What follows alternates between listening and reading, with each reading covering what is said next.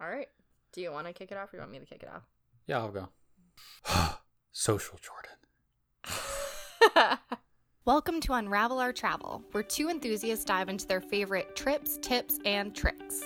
Good evening, Lauren. How are you doing today? I'm lovely, Jordan. How are you? Oh, that's wonderful to hear. I am also lovely. And you know why I'm lovely? Why are you lovely? Because I just got back from a trip. Where'd you come back from, Jordan? I was actually in France and London. And just like the podcast, we're traveling. And it's a part of our life now. So we're doing it. We're talking about it. We're unraveling it. We're unraveling it as we go. Yeah. And we're just living the podcast. And something that was cool about this is since you traveled after we started recording and launched our Instagram, you would send me some stuff. So we got to put some live pictures on there of what you were seeing and experiencing and eating. Yes. While you were doing it, which was very cool. And what is that handle again? It is Unravel Our Travel on Instagram. I've got a trip coming up that if people follow me, I'm going to have some live videos, some photos up there. So you can live our travels with us. But Jordan, do you want to give an overview of where in France you were? Because you went a bit of everywhere. Yes. So I saw a lot of France in this trip, and I started out in Paris, flew into Paris. I was there for about 2 days, and then I took a train down to Lyon. It's about like central France. I would say more southern than central, but it's between central and southern France. And then I was there for about 4 or 5 days. I then took a day trip to this small alpine town called Annecy, just south of the Swiss border, about 20 miles south of Geneva in Switzerland. And then I went back to Paris for about 2 days. So I was bouncing back and forth between France and a number of different places, and I really got to see it all. I got to see the huge metropolitan hub of Paris. Mm-hmm. I got to see a medium-sized city of Lyon. And then I got to see a smaller size, I would say, I would still call it a city, but it was more so a large town of Annecy. It was more so a tourist destination, but it was still a thriving town. So it was very neat to see the differences between the three cities, and even just see a little bit more of the nature in France too. Because when I went to Annecy, I got to see much more of the rural life too, even just taking on the train too. Yeah. So you really got a tasting of it all, like, yes, while also kind of like really putting yourself in the culture. So that's a nice happy medium. It really was. And it gave me a break between everything too, because once I was in Paris, I was really enjoying it, but I was also ready to see something else. Mm-hmm. And after I was done in Lyon, I was very ready to leave there because I felt like I had seen everything that I needed to. Right. So going back to Paris and even going to Annecy was a nice break from that monotony too. Yeah. Not really monotony, but just seeing the city that I was in for that long. Right. So what made you go to France in the first place? Because that's very different from the trips you've been taking recently. And I was kind of surprised when you first told me that's where you were going, especially with a stop in Paris. That seemed way too conventional for you. You're very right. As I had mentioned on an earlier podcast, my mind was kind of opened or changed after I went to Barcelona with a group of friends. And I realized that, wow, I really shouldn't be closing my mind off to this Western Europe and more mainstream locations, because I really did enjoy my time there. And with this trip, I was planning it in a much shorter time frame than what I typically do. I think I had a 2-month lead time when typically I do these things with 4 months, maybe even 6 months sometimes.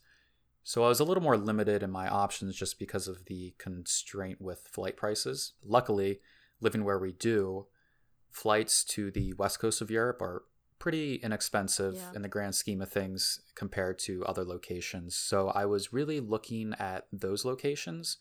So I was cycling between the UK, Paris, or France in general, maybe going back to Spain. I was thinking about doing a trip maybe through Amsterdam, Dusseldorf, and Cologne.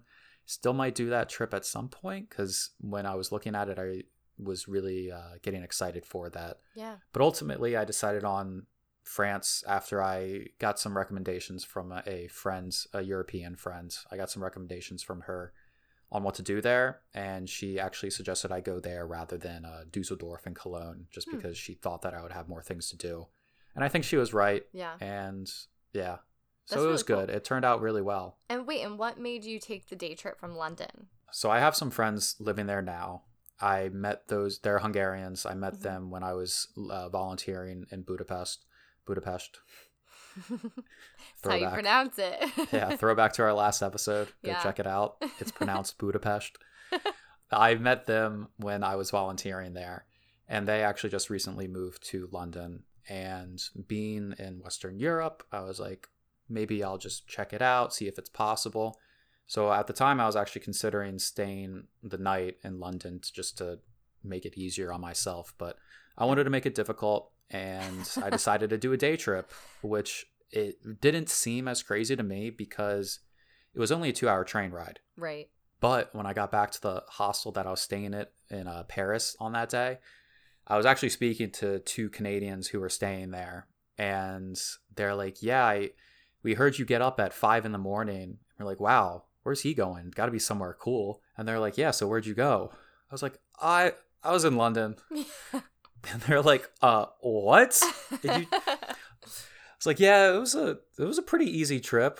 Like, excuse me, that's yeah, just a quick trip. And they were shocked by it. I know. But they were very nice.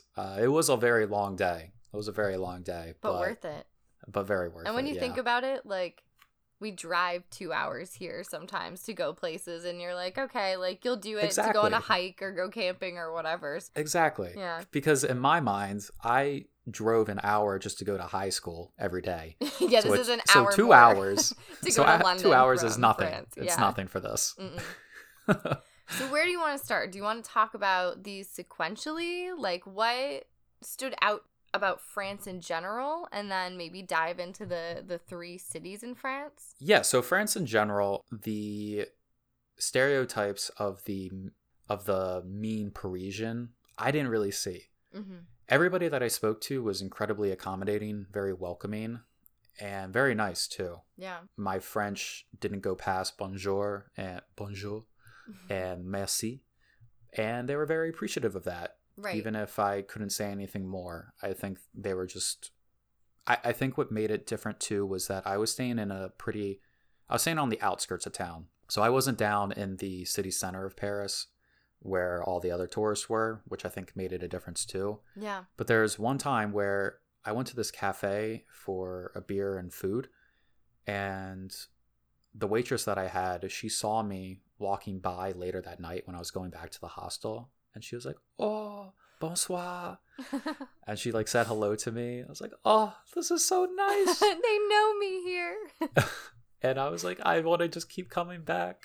But it was so nice, and they were so friendly, very welcoming with everything. And I think what was interesting too was Paris didn't really stand out to me. The city itself was beautiful, but at the same time too, I've seen a lot of that already.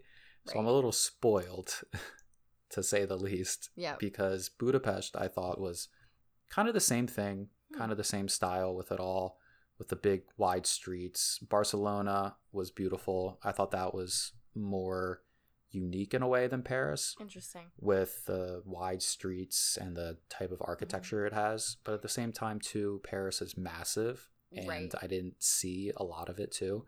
That was one of the big takeaways that I have from Paris, is just how big it is, how massive it is. When I was walking around, I still didn't get a sense of scale of it. Right. But everywhere that I went, I was just shocked by it. And you kind of avoided all the touristy areas, right? Like, you didn't go right up to the Eiffel Tower or like l'Arc de Triomphe or any of that. So I did not go into them, but I did go to them. Oh, so you for did? Example, okay. Yeah. So for example, the Eiffel Tower, I walked in that park. So I did get a very good view of the Eiffel Tower, but I didn't go right up to it or go up it. Right. But you still visited all of the main, all the big ones. Big ones that you have to check off. Yes, exactly. Yeah. And I walked by the Cathedral of Notre Dame. Oh, yeah. I walked by that. I'm just interested in, I mean, what was that like after? I mean, obviously this is after the fire. I haven't been since after. I have only been a few times before. And I was devastated because that's one of my favorite things. Like, I don't know. Did it stand out? Like, I know you never saw it before. So was it just like, oh, that's a building under construction? Under construction is a understatement. It was under construction. There is a probably 10-foot tall fence surrounding the entire thing. So you couldn't look through that fence. The only way you could see the cathedral itself was by looking up. Okay. And you could see all the scaffolding and all the work that was being done too. But what shocked me was how many people were still walking around there. Really? Because obviously it's still a sight to see even while it's under construction. And so that was one of the most packed places that I had seen in Paris. Wow. And at the same time too, all the shops were still open as well. So it was still a spot to see. If you're walking from the water, you can actually see the church still very well. Like it's still standing. The skeleton of it is still there. And from a distance, you can't really make out how bad the damage is. But once you get there, you can obviously start to see it too. And then I didn't go to the Louvre, but I walked to the Louvre on that same walk. I walked from Notre Dame to the Louvre, and then I walked the Champs-Élysées. Yep. I think it's pronounced. Merci. I walked that entire way, and I saw the Arc de Triomphe in the distance. And I told myself that I was going to walk there. But I walked to the end of that and realized how far away it still that was. And so I stopped. It's big. It's really huge. Big. Yeah. It's huge. Deceiving. So I did not go there. But you saw it. You got close enough to realize, wow, that's a big arch. You know what happened? A triumphant arch. It was very triumphant. But the thing what happened was in the Louvre, that area, there's a smaller arch. And did you think that was it? Yeah, I thought that was the Arc de Triomphe. That's really And then funny. I looked past it. I was like, oh. That's it's the big daddy down there. This is the baby arc. And then moving on to Lyon. Lyon was great. It was a nice getaway from Paris. The city is very beautiful. The old town, I should say. Yeah. It's split up between the commercial area, the old town, and then the touristy area. The old town is beautiful. The streets are all cobblestone, and all the storefronts are that like bright colored style that they do. And what was crazy with those streets is that it had just rained, and I was walking down this hill that was very steep, and it was all cobblestone, and I was wearing indoor soccer shoes essentially. Yeah, you looked very fancy European your whole trip, so I know exactly what shoes you're talking about. Thank you very much. If any of you had followed our Instagram, you would have seen what shoes Jordan was wearing on exactly. You missed it. And so I was wearing those, and it had just rained, and probably 3 or 4 times I nearly died because I slipped on the rocks, and they were so slippery. Were you But I caught only myself one every time. That was like slipping, or I mean, because that's like what the shoes that many people wear over there. I know. They just get used to it. The thing was, there was a guy riding his bike down, and I was shook by that because I don't know how he had traction. And then there were people walking up it too. And every time I slipped, I looked at those people, and they weren't looking at me too. So I dodged a bullet there. Not an embarrassing story. No. And then the cafes that I ate in Lyon were great too. All the people were very nice. I had a lot of different food there. And anything notable? Yes. The most notable food that I ate there was beef tartare. Ah, that was in Lyon. Yes, it was in Lyon. And I went to this Grand Brasier. It was a giant event hall, essentially. And it was empty. It was me and another table. But that's because I went at 5 p.m. and God forbid the French eat before like 8 p.m. Yeah. That's like old people dinner. Exactly. Not even. They still eat at like 8, 9. Yeah. So I was the only person there. And I had asked the waiter when I was there, like, how many people come here typically? Does it get busy ever? And he said that it gets to be like 1,000 people a night, 1,000 tables a night. That's massive. It was a huge hall. It was a huge hall. And when I was looking at the menu, I thought, what perfect place to try something new.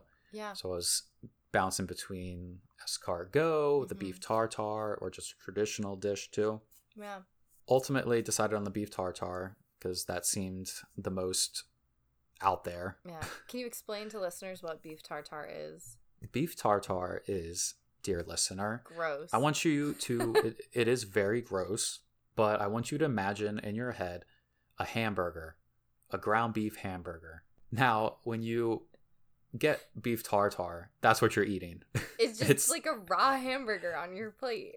It's raw ground beef. Pink, not cooked at all. They don't even put it on a stove for a second. No. It's just straight ground But beef. it usually has like onion in it, right? Like right Yes. in the meat, like some seasoning. Exactly. So you're not just eating the raw meat. And I should say a disclaimer to this. The reason that people can eat this and be okay is because this meat is of the highest quality. Yeah. These restaurants and cafes that serve this style of meat have a very good relationship with each other, so they both trust each other very well, or else they wouldn't be serving it. Yeah. But as Lauren said, this dish isn't just served as ground beef. It's also served with a medley of other things that they mix into it. Yeah. So that was part of the experience. When I ordered it, the waiter had told me, like, "Are you sure it's ground beef? You know what you're getting into?" Do you know what this is, you silly American boy? And I'm like, "Hell yeah, that's what I'm here for. Bring it to me." He brings it out, and on top of the ground beef, there's an egg yolk. And then on another dish, there's onions, capers, peppers, and some other seasonings too. Was the egg cooked or no? Raw. That's the name of the game. Raw egg, raw beef. So he takes the hunk of the meat, transfers it to another plate, and then just starts mixing it together.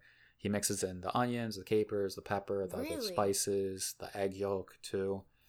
And then he plops it down on your plate, says bon appetit, and then you eat it. And all the while he's mixing this right in front of me, I start feeling in my stomach, maybe I shouldn't be eating this. And I start second guessing myself. But again, I am the only person in this restaurant right now, so I'm not backing down. And you know what, Lauren? I finished the entire thing. No, you didn't. I did. Oh. I did. I finished the entire thing. My God. And Jordan, I'm never I'm going to get it impressed. again. I didn't get sick. Did but you I'm like never it? going to get it again.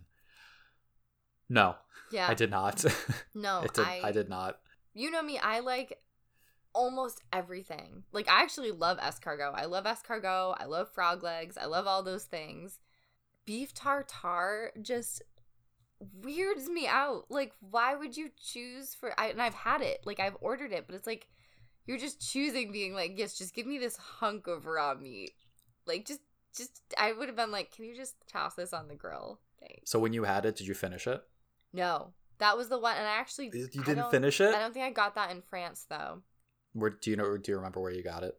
Most recently, I got it somewhere in Davis Square. So you've gotten it multiple times? Yes, but I forgot what it was when I ordered it the second time. I thought it was beef carpaccio, which is like just like lightly seared, almost strips of meat. So it's almost like a really rare steak. Okay. That I love. And I got confused. I ordered beef tartare, and they served it with like onions per usual and mustard. And I was like, this is literally just a hamburger without the good parts. And that's it. They didn't mix it up. Like, it was like just a hunk like, have of raw fun, meat. go at it. I had a couple bites because I was like, wow, I'm paying like $20 for this dish. Mm-hmm. But I was not as brave as you. But also, I think that if I were in a different country when I had it, I probably would have, just to prove a point. Like, I would have been too embarrassed to leave it, especially if that was my entree. Exactly. Yeah. And after I got back to the hostel, I immediately went on to Google and looked up all the different all the different sicknesses that I could get. All the illnesses. But I did not get any. I'm impressed. So it was good. Proud of you. Thank you. Thank you. And that was the most adventurous thing that I ate, the most noteworthy. Everything else was pretty run-of-the-mill. I had some great crepes. I had a meal of crepes in Paris one night. Savory or sweet? I did both, actually. So I got 2 crepes that night. I went to this creperie right next to the hotel that I was staying at. Mm-hmm. And for the savory crepe, it was a kind of German type crepe. It was a kind of sausage meat, and then cheese, and then potatoes. Ooh. And a crepe. And that was very savory, obviously. And it was very good too. And then for the dessert, I got a sweet crepe, and that was caramel with... Yeah, it was just caramel. It was so good. Sounds amazing. Wow. And the guys were so nice too. Oh, I'm sure. See, they're just very nice. Everyone very nice all around. Yeah. As long as you lead with your like bonjour and merci, it's like you made an effort. Like, that's the biggest advice when you're going somewhere that you don't speak the language. There's no way, especially if you're traveling a lot like we do, that, well, maybe you could, but I can't learn the language every time I go somewhere. It would take me years to get anywhere new. Yeah, just the hello, the thank you. If you learn a goodbye, couple it things, works. and honestly, if people are mean to you after that, that's kind of their problem. And I've only had that happen in one place, and that was in Marseille. Did they curse you out? What'd they He say? wouldn't speak to me. We sat down, and I said hello, and I ordered, I ordered me and my parents wine. I ordered us crepes, and I tried to ask a question about the Chantilly crepe, which is like a whipped cream crepe.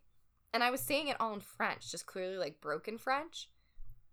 And he just wouldn't answer. He stood and he would bring us our food, but he wouldn't answer questions. He wouldn't say anything. It was the most uncomfortable thing. But that is like the stereotype you hear. And I think people extrapolate it to all of France, like you said. And that's actually very rare in most places. And at that point, you're like, well, there's nothing else I could do as a tourist because you tried. Just the bare minimum. They're very proud of their language, so just show some respect language. Anywhere. The only language faux pas that I had was when I was buying I just had one. I was buying a baguette, as you do, in a grocery store, and my plan was to put this baguette in my backpack so that I could eat it throughout the day. Yeah. Didn't want crumbs all in my backpack, so when I got to the cash register, I asked the man. I didn't ask the man, because I can't speak French. I said, un sac, which is how you say a bag. In French. And I said it with a question tone, putting across the fact that I don't speak French very clearly. And he was very confused by this. So I pointed to the baguette and I made the shape of the bag that one does. Un sac. Un sac. And he still wasn't getting it. And then I said in English, a bag. And I made the same gesture. And then he was like, oh, un baguette. No, not no, another please. thing of bread. So after about a minute of these charades, he finally gives me this tiny little bag that's barely big enough to hold like a crumb of it, and I can't not take it after all of this. So I take it and I put it in my backpack, and then I get crumbs in my backpack because it doesn't do its job. You should have just had the crumbs in the first place.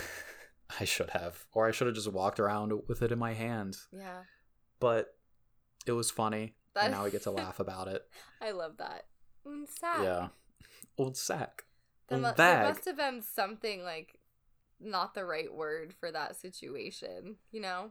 Or he was just very confused why I was asking for a bag for a baguette when I have two hands open, too. It may have just been like, what are you doing with this? Yeah. You shady American. So that is, okay, so we've covered 2 of your cities. Yes. And the third one is called Annecy. I chose to go to Annecy while I was in Lyon because at the time, I wasn't planning for this. I didn't know that. Yeah. So while I was in Lyon, I got there on a Sunday and I was leaving on Wednesday. On Monday, while I was in Lyon, I realized that I was kind of seeing everything at a very quick pace. So I was running out of things to do. And I realized that I should probably go somewhere else and see somewhere else too while I have the time. I was looking at the weather, and Tuesday was going to be a beautiful day, and then Wednesday was going to be rainy all day everywhere. So I had a day to figure out where I was going to go, less than 24 hours. So I spent about an hour just looking around online, looking at recommendations, seeing where people recommended, and people recommended heading down to Marseille on a train. Some people suggested going to Geneva too. And then I found this Annecy. I think I saw it only once online. I looked it up, saw it was drop dead gorgeous. I was like, okay, I'll go there. So I bought a ticket, and the next day I was headed to Annecy on a day trip. And it was a very quick trip again because it was 2 hours on a train, and I left about 9 in the morning, so I got to Annecy at 11 a.m., and then I was back on the train at 6 p.m. So I had a quick 6-7-ish hours in Annecy, and that's really all that I needed because the city itself is a tourist attraction for the beauty of the city. Okay. It's beautiful because it sits at the foot of the Alps. Like I said, just 20 miles south of Geneva. So the Alps start right next to it. Right. And it also has a glacial lake that it's on the coast of. Yeah, your photos looks like a actual fairy tale. It really was. It really was. And the water was crystal clear. The sky had not a cloud in sight at one point of the day. Wow. Everything was just blue, blue, blue. And in the distance of the lake, you could see the other towns settling on the mountains too, along the way as well. And it was gorgeous. So surreal. And then what I didn't realize too, because when I chose this, I was only picking it for the mountains in the distance. Yeah. But when I got there, I realized that there are canals all throughout the old town. Really? Just like, yeah, Venice. just like Venice, just like Amsterdam. And it was beautiful. It was beautiful. Wow. The canals were very well maintained, and the buildings along them too were very colorful and very unique along the way as well. Yeah. And everything was just tucked away. And there wasn't a big crowd too, which allowed you to sit down and take pictures and soak it in as well. Right. And it was just gorgeous. It was gorgeous. So I spent the entire day essentially walking around. I walked pretty far around the lake just because I was trying to kill some time. So I walked all around the lake there. I stopped in the library. I stopped in a small cafe to get a coffee. And it was gorgeous, flat out. And you'll see the pictures at Unravel Our Travel at Instagram. So check them out. That they're honestly on, like, when you posted one of those, it looked like a postcard. It looked like you edited it. And I didn't touch them. And it's funny you say it looked like a postcard because I bought a postcard from there and it looks just like a picture I took too. You're like, why did I just pay I didn't have €2 for this? That's unreal. So why do you think a lot of people don't go to it just because they don't really know about it? Or was this off season? It was just at the end of the on season, I guess, but it's still off season because it's October and nobody really travels that much in October. Right. But all the people that were there, tourist wise, were French, and that's because it's a small town. It's kind of tucked away. It's far away from Paris. Right. Which is where most people are going when you think France. Yeah. Exactly. So I don't think it has a big international tourist activity just because of its location. Because, again, it's tucked away. It's pretty far away from Paris. Geneva is probably the closest big city that you could go to. Yeah. And, again, I didn't even know about it until I looked online and found it, stumbled upon it. So you think it would definitely be worth going? Yeah, if you're in the area in Lyon or Geneva and you have some spare time, I would highly recommend it. And you just took the train, right? How long was that train ride? I took the train, and it was run by the French government, which it was very efficient. So efficient. It was amazing. It was 2 hours. Not bad. 2 hours going to and then 2 hours coming back. And their trains are so neat. They're so sleek, very comfortable, so clean. And so clean too. And it was really funny when I was on the train going to Annecy, we hit 300 kilometers an hour. And on the app, I think that's like, let's do some quick math. Called Google. Called my calculator. I wouldn't know how to do that. You just do kilometer on your calculator to mile, and then you just say an hour. So we just did some quick math. That's 186 miles an hour on this train. Nice. And it was really funny because on the app that you get the Wi-Fi on from the train, you get this little badge that you were on a train that hit 300 kilometers per hour. That's so fun. So I got a little badge. You earned a badge, you didn't do anything. You just sat there. I did all I could. I don't know if you get that badge. Give it I've to the earned like by sitting there and entrusting your life. No, wait. So talking about this train, I know I'm jumping a little bit. Mm-hmm. You took a train and went through the Channel from France to London, correct? I did. Yes. I did, and it was really neat. That was another train that hit 300 kilometers an hour that I was paying attention to. And it was really neat because I got to travel through the countryside of France, going from Paris to London. And then I went through the Channel. Which I think most people know, but it is literally a tunnel built under the English Channel from France to London. Yes. So our big dig is in Boston is nothing compared to it. Nothing compared to it at all. Unfortunately, when you're going through the tunnel, it's pitch black.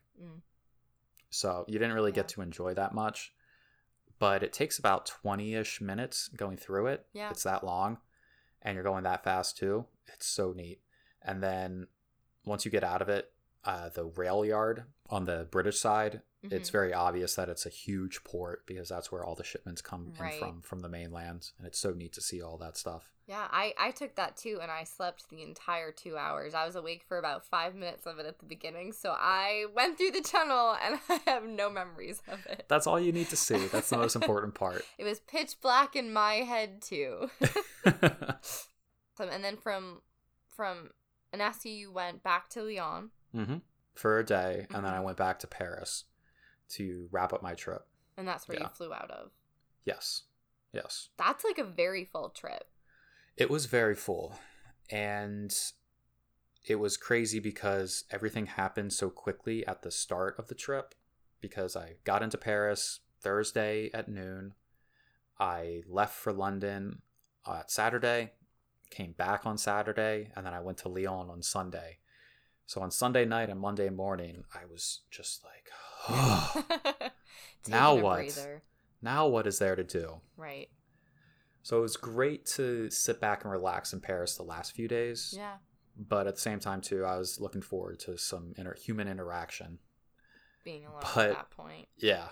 But it was great. I got to meet some cool people. I met some people the very first night at the hostel that I was staying at in Paris. The hostel itself was having an event for mojito making. Oh, wow. So you could make a mojito and then drink it. That's incredible. So, and it was really neat. What was the name of the hostel? Would you recommend it? I would recommend it. It was called St. Christopher's Inn on the Canal in Paris. So it was more to the northeast of the city, but it was nicely removed from everything, but still a close walk to metro stations too. Okay, that's nice. I would say that with the caveat that it's definitely a hostel that gets crazier, that would get crazier during the summer and during the on season. It's like but a when party. I went, I don't want to call it a flat out party hostel, but it's definitely more lively than the hostels that I'm usually used to. Gotcha. So take that with a grain of salt if you're thinking about it. But it was neat because after the mojito making event, all of us just kind of hung out. We played some games, and then we went out to some bars around the area too. That's something incredible about not just staying in hostels, but when you travel alone, and I feel like we've mentioned this but haven't really dove into it, but when you travel alone, you're so much more approachable to other people, whether it's sitting at like group restaurants at a table, or sitting in a bar, or walking at a walking tour, or sitting for breakfast or a mojito in a hostel. Like, you're much more approachable and open to meeting other people. And so you usually get to meet some incredible people who are also traveling and from other countries. And I think that's how some really cool friendships are made. Yes, absolutely. And just as you were saying that, I realized that there were 5 of us that kind of hung out together that night. Everybody was traveling by themselves. Everybody. And that's something more normal, I think, in Europe. Yeah. Actually, two of the other people were Americans. But even then, not many Americans. It's not as normalized, I guess, in America. I'll still get some questioning remarks like, oh, you're going there by yourself? Right. So it's just a little more, the culture is a little bit different with that. Yeah. But I would definitely agree with Lauren in that you definitely have a higher chance of meeting some neat people when you're by yourself. Yeah. And I think it even teaches you so that if you are traveling in small groups and you are doing kind of a hostel sort of scene,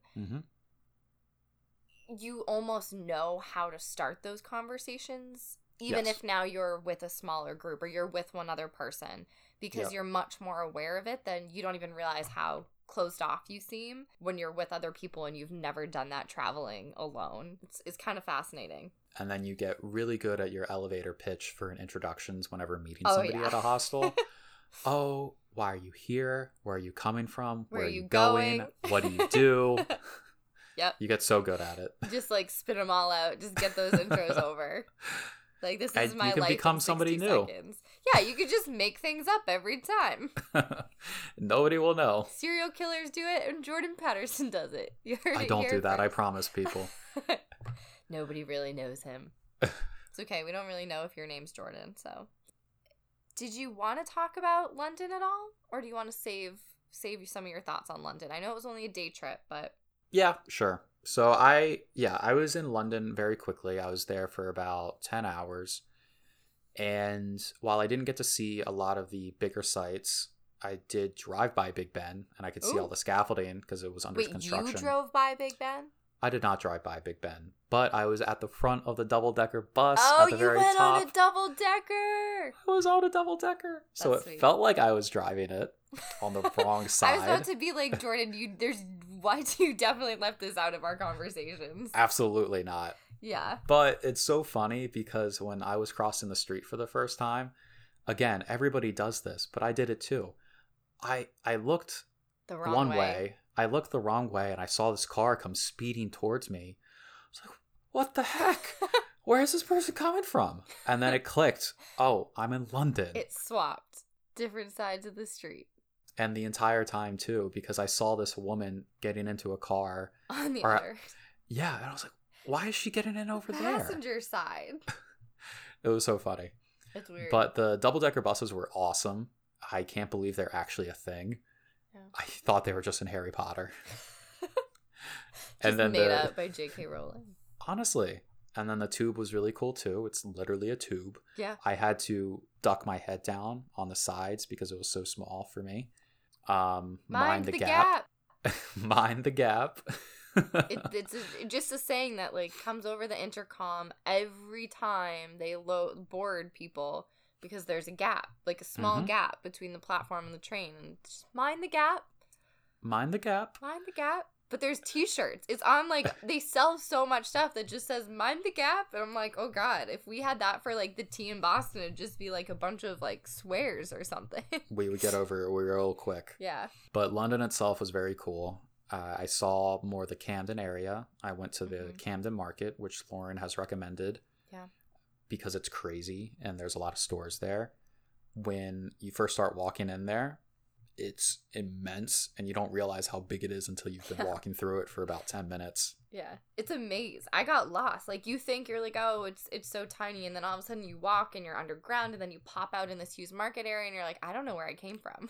No, there's no getting out too. No. You've got to fight your way through the crowds, find wherever daylight you can. Exit. Find It's a insane. street. But it's incredible. Yeah, there's a lot of cool shops, a lot of cool little markets, a lot of good food as well. So much good food. Of course, being in the UK, you have to stop at a few pubs. Oh, yeah. And the one that I went to of note was called The World's End Pub. There's a very good movie that I would recommend called The World's End. It's by Simon Pegg and his gang. And it's a comedy movie. It's very funny. And I think it's based around this pub. It's not. But at least the name of the pub is the same. And it was really neat. I like the pub culture. It's cool. It's fun. It's hip. And it was cool to see the different neighborhoods of London too. I enjoyed it so much that I would love to go back again. I don't know if I want to... on a Scotland-London trip with your pal Lauren? Maybe. We'll have to think about that. Maybe if the podcast takes off a little more, we can bankroll it. Pay our way. We'll just start on every Instagram post, will be a link to Venmo. Or Venmo our trips. What's it called? Where you can donate money to it? GoFundMe. Yes, we can start a GoFundMe for us. Like, go fund our travels. If you pay for it, we'll go wherever you want to hear about. We'll go Anywhere. explore it first. Anywhere. Yeah. And we'll record a podcast there too to make it even more interesting. That would be so fun. We'll talk offline, Jordan. Well, when you see the GoFundMe page, you'll know. Don't judge us. So, in conclusion, my trip was wonderful, but it was also very long, very tiring, and I was happy to be back home. And I think that's a good sign of a good trip when you're looking forward to being back home because you know you got in your fill. And I definitely got my fill. I would for sure go back to Paris. I would not go back to Lyon anytime soon just because I've seen enough of it. But I would definitely go back to Paris, and I would for sure go back to London because there's so much more to see there. Well, I feel like you told us so much. I'm so excited. I'm going to France on my trip, so I don't think I'm going any of those places. I don't know. I don't know my itinerary. I should know, but I kind of forget. Well, it'll be a surprise once you figure it out again. And then maybe you'll forget again. Maybe we'll figure it out wake up again. there and be like, look, where am I? All right. So, Jordan, we've got some question corner. Great. Places you've been the saddest to leave. The place that I've been the saddest to leave, for me, it would be Sicily, because everything had reached a peak. By the time that I had left, I was getting into the swing of my Italian. I was able to hold a conversation really well. I was understanding everything. I had a lot of good friendships there too. I was getting along great with my host family, and I was starting to really get a feel of the island culture as well. And I didn't really know when I was going to be back. At the time, I wasn't doing all these trips that I was doing now and going back to Europe as frequently as I am. So at the time, I didn't know when I was going to be coming back. And that really saddened me because I had made a lot of friends there and made a lot of memories there. And again, I didn't know what the future was going to hold for me in terms of Sicily. And I wanted it to still be a part of my life. And I just wasn't ready to go back to the States and go back to college. Because I was just very content with everything going on there. Yeah, mine is a very similar answer. I feel like unless you're one of the few people who hate where you studied abroad, that's the place you're saddest to leave, because it's not like leaving vacation. So for me, I just realized I didn't even say the country. Scotland. I've said it enough. But it's not like you're leaving vacation, which is sad because you're like, oh, time to go back to the real world, like have to go back to studying. But kind of what you were getting at, like you develop a life there. And it reminds me, like, throwback to your lovely and eloquent answer on, I think, episode 2 of it becomes your home. And like the relationships you have there and the streets you walk, like you're still doing fun stuff like on the weekends, and you're still somewhat of a tourist, but you have like your spots, you have your pub, you have the cafe you go to, people from there that mean a lot to you. And it's just like it was just as hard, if not worse, leaving there than it was leaving home, like leaving the States to go there when you first left. And for me, it was very depressing because honestly, I think you also, or at least I can say for myself, I changed a lot while I was there, or at least in my head. I felt like I did. Just my perspective on life and the people that I met along the way changed me. And I had this weird fear that it would just all disappear. Like it wouldn't have happened. Like it would just be a dream when you go back to college and you're back to the person that you were before you left, because you're back with people that didn't see you when you changed. And so I was really sad to leave that and have it come to an end. And what do you think is the best way to mitigate this? Cry a lot. I don't know. I'm also an emotional person. I don't know if you can mitigate it.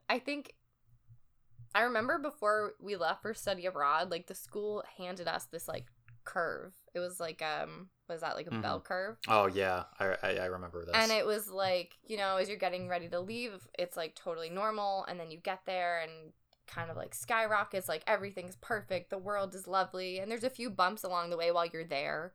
And then coming home, as you're leading to coming home, it gets very sad, but then it really is almost like a true depression for some people when you come back. And I remember being like, this is so dramatic, school, like thank you, study abroad.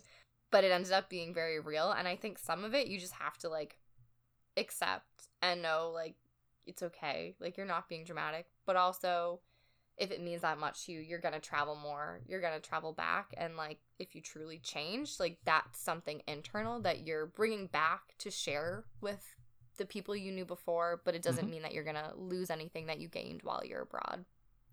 Yeah, it's just growth. We all go through growth, we all change, and that's normal. There's nothing to be afraid of with that.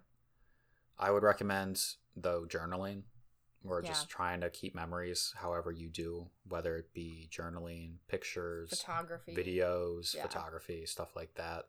Try to do stuff. Make memories that you can think back on. That's why we're doing this. Exactly. This is a great reason to start a podcast. Do whatever works. The human brain is horrible with remembering things, so help it out whenever you can. Yeah. All right, Jordan, one more question. Let's hear it. Coolest person that you have met while traveling? I'm going to answer that with the fact that I can't answer that. I have met some really incredible people in my program, people that I've met at hostels that I've just bonded with, and some of those people I've never even met their names before. I have friends like Sam and like Callie and all these people that like are from the States that I'm friends with. But it's hard to define one person because I think it also depends on where you're traveling and the type of relationship you form with them. My response to this question would be my advisor when I was studying abroad. His name's Daniela, and he was my advisor, but he also turned out to be one of my best friends that I had there. What was nice about it was that he was my advisor. He was the one that helped me through everything that I was going through in terms of integrating, getting used to the language, and he turned out to be one of my best friends. We would go to festivals together. We would go out to eat together. We would just sit and chat with everything. But at the same time, too, he was just a cool dude.